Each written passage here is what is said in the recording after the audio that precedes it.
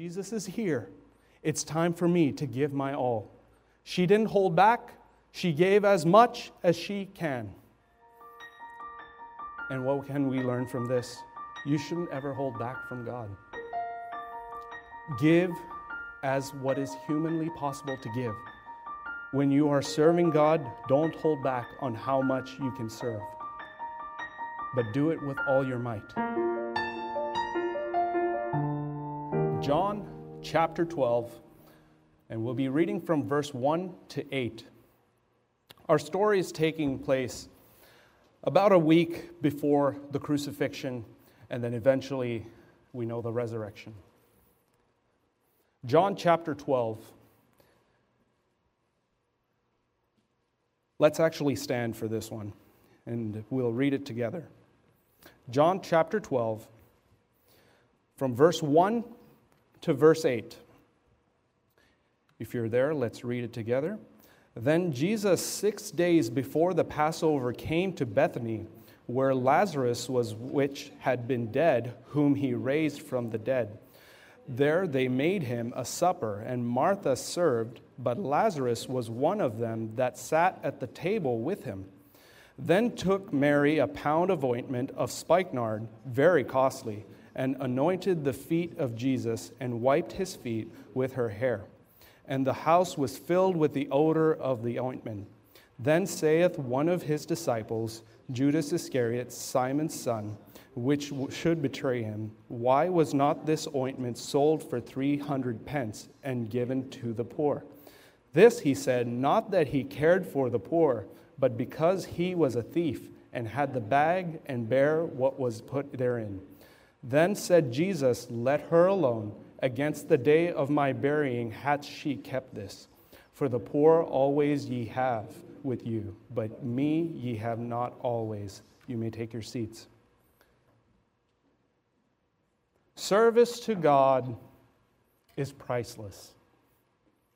But have you put a price on your service to God? Now, it was a common practice amongst the Jews in Israel to put oil on the foreheads of their guests and even wash their feet. When their guests would come to their homes, they would put some oil and then wash their feet. The oil was used, the oil that was often used was olive oil. And oftentimes the olive oil they used was the best kind of olive oil, extra virgin. And in our story, we see Mary anointing Jesus' feet with a different type of ointment. In fact, she didn't even have to. She probably would have already had washed his feet at this point. And it is a very similar story that we have here with Mary as another woman we see where she rubbed Jesus' feet with her hair and her tears. Now, there's a huge significance of why those two women did this. And we'll talk about their sacrifice. But look at the reactions that took place around Jesus and Mary. John 12, 4-6, it says, Then saith one of his disciples, Judas Iscariot, Simon's son, which should betray him, why was not this ointment sold for 300 pence and given to the poor? This he said, not that he cared for the poor, but because he was a thief and had the bag and bare what was put therein. You can perhaps imagine what was going through Judas's mind at that point. Perhaps it was disgust. Perhaps it was this disgust he felt because he felt like she was giving way too much devotion to a man. This was Judas, after all, we're talking. He looked at the situation and perhaps he saw it with astonishment. As Jesus was letting her waste a whole pound of ointment. Just so you know, when we buy essential oils, they come in these size batches, not a pound. She just wasted a pound, so he would think, instead of stopping her or counseling her otherwise. Why was Jesus letting her do this?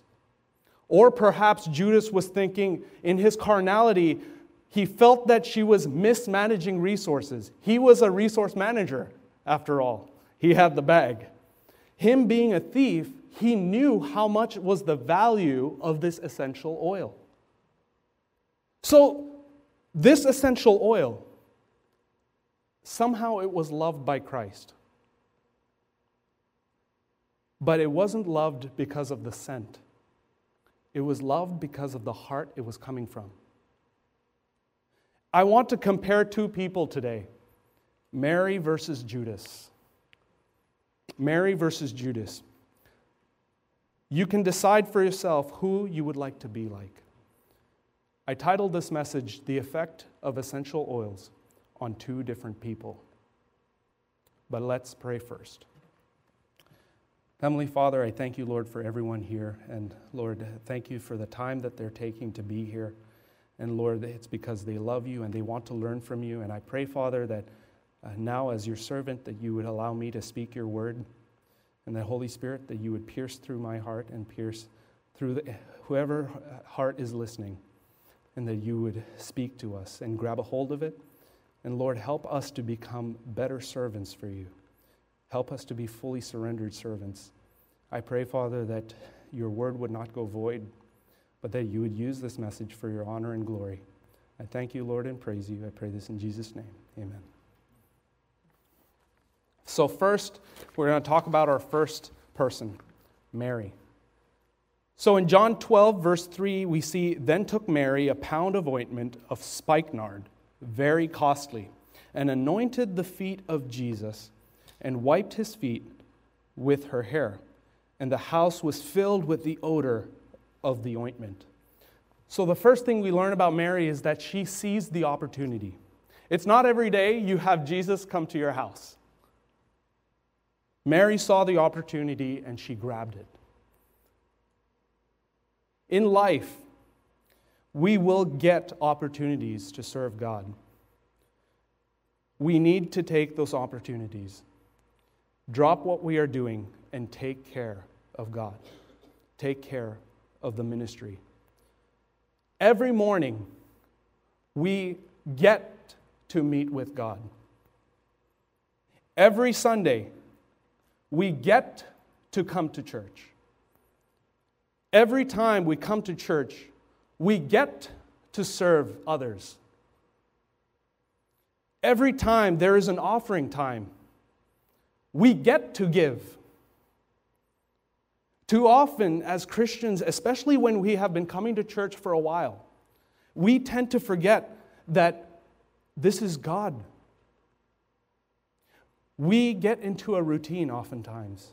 We get into a rut and forget how important the opportunities that God gives us on a daily basis to serve Him, to do things for Him. We forget about those. We forget the value of it. And we forget the reasons behind why we even do service in our lives. Why we can do things for people and why we have time to meet with God. Turn with me to Romans chapter 12.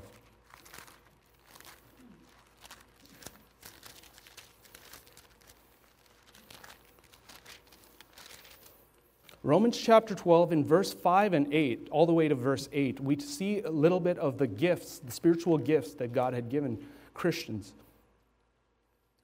In Romans 12, verse 5 to 8, Paul talks about these, and he talks about how we ought to use these gifts. "So we, being many, are one body in Christ, and every one members of one another, having then gifts differing according to the grace that is given to us, whether prophecy, let us prophesy according to the proportion of faith. Or ministry, let us wait on our ministering. Or he that teacheth, on teaching. Or he that exhorteth, on exhortation. He that giveth, let him do it with simplicity. He that ruleth, with diligence. He that showeth mercy, with cheerfulness." You see, God isn't going to twist our arms to grab hold of an opportunity. When we have time, when we can do service, when we have an opportunity just pop up out of nowhere, take it. We're doing it for the King of Kings. We can do everything by our own free will. And if you have a spiritual gift, you ought to use it. Look for opportunities to bless God. Look for opportunities where you can strengthen the church. Okay, so Mary sees the opportunity. Now, Mary also gave her all. And that may be a little bit bold to say. Mary gave her all. I don't think she gave her all. She just gave a pound of ointment. Well, let me tell you something. Mary gave everything she had at Jesus' feet at that moment. Now, if you're back in John chapter 12, I'll show you a little bit of what I'm talking about. She didn't put a price on her service and gift. She didn't keep back anything from Christ's feet. Now, I'm saying all of this because you need to understand what spikenard actually is. So spikenard comes from a flower. Specifically, it comes from a flower's root. The flower is called valerian. Now, the thing is, for spikenard, specifically, it has to come from a specific type of flower, the valerian flower, from the Himalayas. Okay? So, in order to get these, they only grow between 3,000 meters to 5,000 meters in the Himalayas. What does that mean?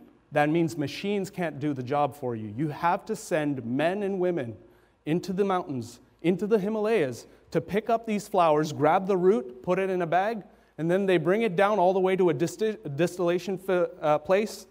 Then they distill it. Then they get their essential oils. Now, in case you haven't noticed, the Himalayas and Israel are not beside each other. They're far away, okay? They are 5,500 kilometers away. Back then, in Roman culture, they would have had roads going from place to place. Somebody, somehow, from the Himalayas, brought this essential oil all the way through the Silk Road of Turkey. From Turkey, they had to pay their customs going into Israel. Yeah, they had customs even back then. Okay? Can you imagine how much it would have cost? 1 pound. 1 pound. 8 ounces, I think. Is it 8 ounces? 16? 16, there you go. Yeah, 16 ounces. See, we never really think about it, but spikenard was a very expensive oil. And can you imagine a Jewish woman somehow getting a hold of spikenard, a whole pound of it? We can only speculate, but that's probably a day's wage, a year's wage, just like Judas had pointed out. 300 pence. I guess that's more than a year's wage. But we're even told one more passage in Song of Solomon, chapter number 1, verse 12. You don't have to turn there, but it says, "While the king sitteth at his table, my spikenard sendeth forth the smell thereof." If you know Song of Solomon, it's writings between Solomon's wife and him. It's a love letter. So spikenard is used in times of love. It's an ointment that's used between a husband and a wife. It was costly. Practically what Mary was doing is, I kept this ointment for my husband. But Lord, you are so much more valuable to me. You are worth so far more. Anything I can do is only worth a drop of dew. But Lord, your love is as great as the sea. I am laying my whole future, the husband that one day I will have, I'm giving it to you. Perhaps that was what was going through her heart. Mary shows us that you can't put a price on serving and worshiping God. Mary's attitude was that Jesus is here. It's time for me to give my all. She didn't hold back. She gave as much as she can. And what can we learn from this? You shouldn't ever hold back from God. Give as what is humanly possible to give. When you are serving God, don't hold back on how much you can serve, but do it with all your might. And lastly, Mary served immediately. Mary served Jesus right where she was with what she had. And imagine if Mary had a different type of attitude. What if she had the attitude of, oh, there's a lot of people watching. I probably should wait until there are less so I could put the ointment. It would be weird. What if she had that attitude? Or, I'll wait till I can buy more ointment. Then I can put it at Jesus' feet. Or what if she had I'll let the others talk with Jesus first. He's occupied right now anyway. I'll put my ointment on him at a different time. It's really a bad habit of us to think of a later time to serve and worship God. A poet wrote this small snippet I'm going to read to you about serving God. This is the day the Lord hath made. So swiftly it's passing by. Signs of the times are very clear. Redemption draweth nigh. Are we doing all we can today, serving our God and King? Have we any gifts of sacrifice before his throne to bring? When his kingdom shall unveil with glory from the sky, will we be ready to meet him in his holiness on high? The day of his coming is so near, it's sovereignly arranged. We must work while there is time, and lives can still be changed. Nothing's ever done tomorrow or in the yesterday. One's a vision, the other a dream. We must serve God today. Mary understood the preciousness of having Christ in her home. She saw her very brother, who just got resurrected, at the table. She remembered the innumerable amounts of teaching she had heard from Jesus Christ about heaven and the kingdom to come. And no doubt this overwhelmed her heart with gratefulness to want to do something for Christ right then and there. If we take into account every moment of blessing that Jesus had given us, every blessing that Jesus had ever bestowed upon us, if we take into account of every amount of curse and bad things that could have come our way, but Jesus had kept us from it, if we take into account and understand all of these things, that gratefulness ought to lead us to immediate service and immediate action, because time is really short. So we talked about 3 things about Mary. Now let's talk about our other man, Judas. So Judas, he was carnal-minded. Judas was carnal-minded. If you're still in John chapter 12, Judas, as we read through the story, we notice our second character to be like an antagonist. But Judas had just a mindset to give, it would seem. Judas had a worldly mindset, though, because it wasn't the mindset that was bad. But in light of what was happening, we can conclude that it was bad because of the circumstances. It is not wrong to sell your possessions to give to the poor. It's not wrong to give in general.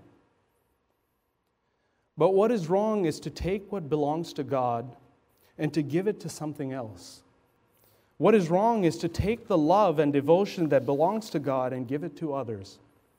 What is wrong is to have something else before God. Keep in mind, we can love our neighbors. We can love our family. We can love our spouses. We can love our children. We can love our work. We can love our hobbies and our pastimes. But these things ought never to be loved more than God. If you would turn with me to Luke chapter 14, verse 26.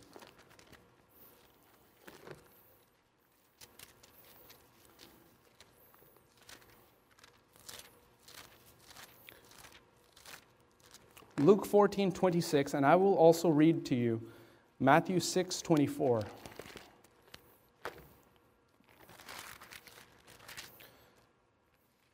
Matthew 6 and verse 24, it says, "No man can serve 2 masters, for either he will hate the one and love the other, or else he will hold to the one and despise the other. Ye cannot serve God and mammon. What does Luke 16:13 say? No servant can serve two masters, for either he will hate the one and love the other, or else he will hold to the one and despise the other. Ye cannot serve God and mammon. And then if you're in Luke 14:26, it says, If any man come to me and hate not his father and mother and wife and children and brethren and sisters, yea, and his own life also, he cannot be my disciple. You see, often the only love this world would ever feel is the natural love that they would receive from their family and friends, and perhaps the love they would have for the things of this world. It is normal that someone of the world would not love God, because how could they? Our love should not be like the world's love. In fact, we understand our love to be a higher standard of love as the one that Christ had. Clearly in our story, Judas loved what? Money more than anything else.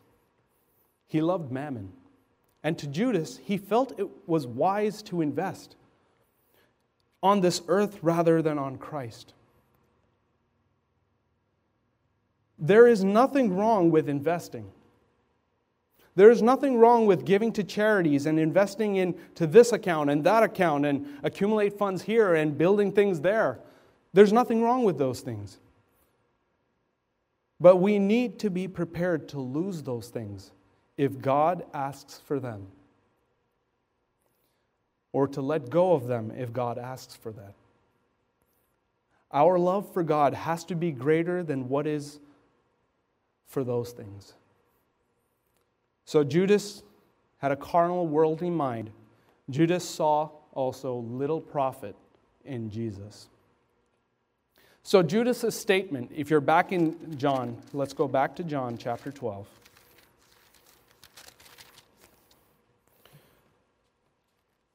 Judas' statement when he saw Mary's devotion was to despise her. What does it mean to despise? That means he looked down upon her. You know, he looked down upon her devotion because he saw little to no profit at all. And that's a very common way for the world to think. You're here on Sunday morning. You're here on Sunday night. What do you think the world thinks of when you're here on Sunday night? Boy, he's weird. Goes twice to Sunday on Sunday. Wow. He goes on Wednesday too? Wow. Okay. They despise us. They despise what we do. And the thing is, they see little profit in it. That's a very common way for the world to think. The world sees little benefit even in Christianity itself. Either they will deny the power of Christianity itself, or they will equate it to other religions. They'll say it's just like any other religion. But those like you and me, we ought to see that there is profit in Christ. There is profit in serving Christ with our life. We were made into new creatures according to 2 Corinthians 5:17. We were made into the children of God according to Ephesians 1:5. We are being made into God's masterpieces according to Ephesians 2:10. This is why Jesus tells us in Matthew 6:19 and 20, lay not up for yourselves treasures upon earth, where moth and rust doth corrupt, and where thieves break through and steal. And then the next verse, but lay up for yourselves treasures in heaven, where neither moth nor rust doth corrupt, and where thieves do not break through nor steal. It's not foolish to invest our time, talents, and treasures into church. It's not foolish to invest your time, talents, and treasures into soul winning, into SWA. It's not foolish to spend time, talents, and treasures for the ministries that you may be doing. Turn to 1 Corinthians chapter 15. Maybe keep a finger in John 12 because we will be coming back.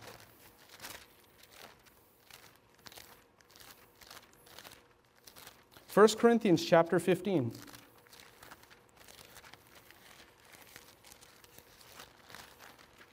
And verse 58. Therefore, my beloved brethren, be ye steadfast, unmovable, always abounding in the work of the Lord. And here it is. For as much as ye know that your labor is not in vain in the Lord. There is great profit when you invest in Christ, when you invest your time into your ministry. Now, something else about Judas, and this is the last one. Judas was ignorant of the impermanence of money. Big $10 words. Okay. Judas didn't know or didn't realize that everything he was doing on this earth was one day going to be destroyed. Coming off the heels of what I just mentioned, money will eventually pass away. Accomplishments on earth will eventually pass away. Things we have done and made and built will eventually pass away. Often it's those things on earth that we humans spend so much time and so much energy building and constructing. We spend time investing in building funds. We spend time in other things outside of church like our hobbies. We spend a lot of time trying to get ourselves on a higher social plane with our social circles. But we fail to realize often that none of those will matter in the end. You know, I often watch spiders. I'm afraid of them, but I like to look at them. It's a weird relationship I have with them. But spiders, I think, are incredibly impressive creatures. And it's so amazing how God had created the spiders. Because even us humans today, we still can't mimic the amazing amount of engineering that a spider can do. One of God's creations. But if you ever watch a video, or if you've watched a spider long enough, you could see how they're building their nests. You can see how they're using their webs. Spiders' webbing have a variety of different uses, but one that we all know of is their building of nests, how they make their cobwebs. Often these nests are built in the most inconvenient of places. The spider probably thought that spot was really safe. And he began to engineer this whole thing to build a home. But how often and how easily does that home get destroyed? Do you ever think that perhaps God could be watching us build things in a very inconvenient place? And what if we were building the things in places that were only going to get destroyed a few moments later? In the grand scheme of things. We know that one day our life will be looked upon and judged. And you're in 1 Corinthians. Let's go to chapter 3. Chapter 3, verse 13 to 14. Every man's work shall be made manifest, for the day shall declare it, because it shall be revealed by fire. And the fire shall try every man's work of what sort it is. If any man's work abide which he hath built thereupon, he shall receive a reward. This is often also the case with Olympic athletes. The life of an Olympian athlete is often lived between the ages of 15 to 30. And whether they were successful or not, everyone forgets them at some point. They just gave most of their youth to a sport. They spent their whole life in that one sport, training, giving up certain pleasures at their young age so they could strive for a piece of precious metal. But after all that, what happens? They often find the process of becoming mortal difficult because routines have suddenly shifted. Once they were waking up early in the morning to go train so that they can be good at their sport. But now, all of a sudden, they're giving resumes to people to try and get them hired. Many skills they had gained were in vain because they couldn't be used in the workforce. Opportunities that would have opened up to most at their age, amongst their peers and their friends, those opportunities aren't available anymore because they were too late. Folks, let's not spend so much worries on the things of this world, only to have them vanish on us one day. Let's keep our minds heavenward, wanting to do more for the coming kingdom of God and have that eternal reward. So I'll conclude. Mary or Judas, who do you pick? Mary was spiritually minded. She seized the opportunity. She gave everything she had. She served immediately. Judas was carnal-minded. He cared more about the things of this world. He despised the service for Christ. And he forgot that this world will one day disappear.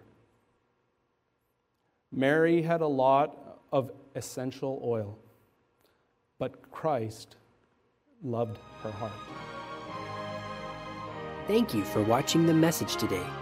We invite you to join us again every Sunday and Wednesday for more inspiring messages from God's Word.